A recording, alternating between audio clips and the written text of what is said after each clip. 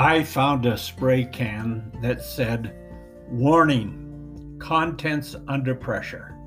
Keep where temperature is under 120." I thought that should be a warning label we put on people that are stressed and are ready to explode. Each of us have stress in our lives, and the pressure of stress can really build up. Sometimes there is an explosion of that pressure, and the results are not particularly good. Philippians 4, verse 4 says, "Rejoice in the Lord always, and again I say rejoice." Is that possible?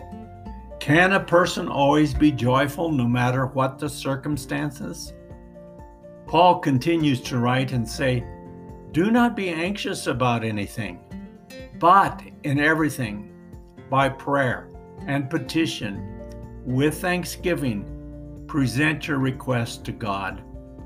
And the peace of God, which transcends all understanding, will guard your hearts and your minds in Christ Jesus." The key to surviving stress is do not fret and have anxiety. Now that's easier said than done. It is no sweat to say it, but as soon as you finish saying it, you start worrying about something. Today, we not only worry about our problems, but we are confronted with the worries of the world, especially during the time of the COVID-19 pandemic. It is no wonder people are uptight. Have you ever thought about how most people wake up in the morning? They get up in the morning to an alarm clock. That sets off a negative mood in the first place. Notice it's not a comfort clock. It is an alarm clock. Then a lot of people, the first thing they do is turn on the television to Bad Morning America.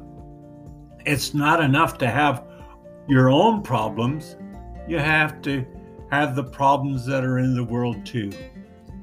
Dr. Walter Calvert did a study and discovered that 40% of all worries never happen. So in the list of all your worries, you can throw out about 40% of them that goes away. And then he says 30% of your worries concern the past. Worry cannot change the past, and worry cannot control the future.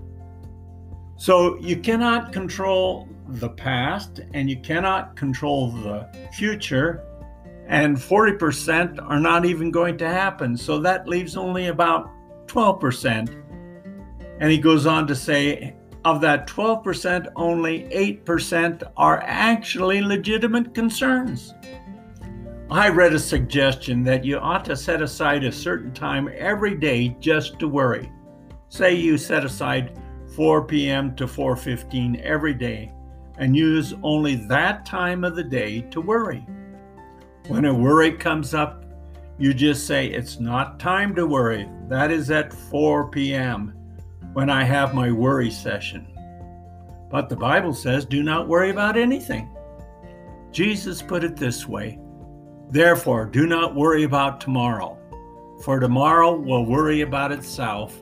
Each day has enough trouble of its own." Jesus said the key to reducing stress in your life is to live one day at a time. Do not worry about tomorrow. Just focus on today's issues. And how do you deal with the issues of today? Paul gives us the answer. In everything, by prayer and petition, with thanksgiving, present your request to God. The answer to stress is to pray about everything. If you are a person who says, "I do not have time to pray," just take the time that you normally spend worrying and use that time to pray, and you'll discover that you have plenty of time for prayer. God cares about every detail of your life, so rather than worry, just talk to God about it. One translation says when you pray, tell God every detail of your life. God is concerned about the big things and the small things. He knows every detail of your life. He has even the hairs of your head numbered. There's nothing you cannot pray about. If it is worth worrying about, then it's worth praying about. There is nothing insignificant to God. You can pray about anything and everything. So the key to surviving stress is prayer.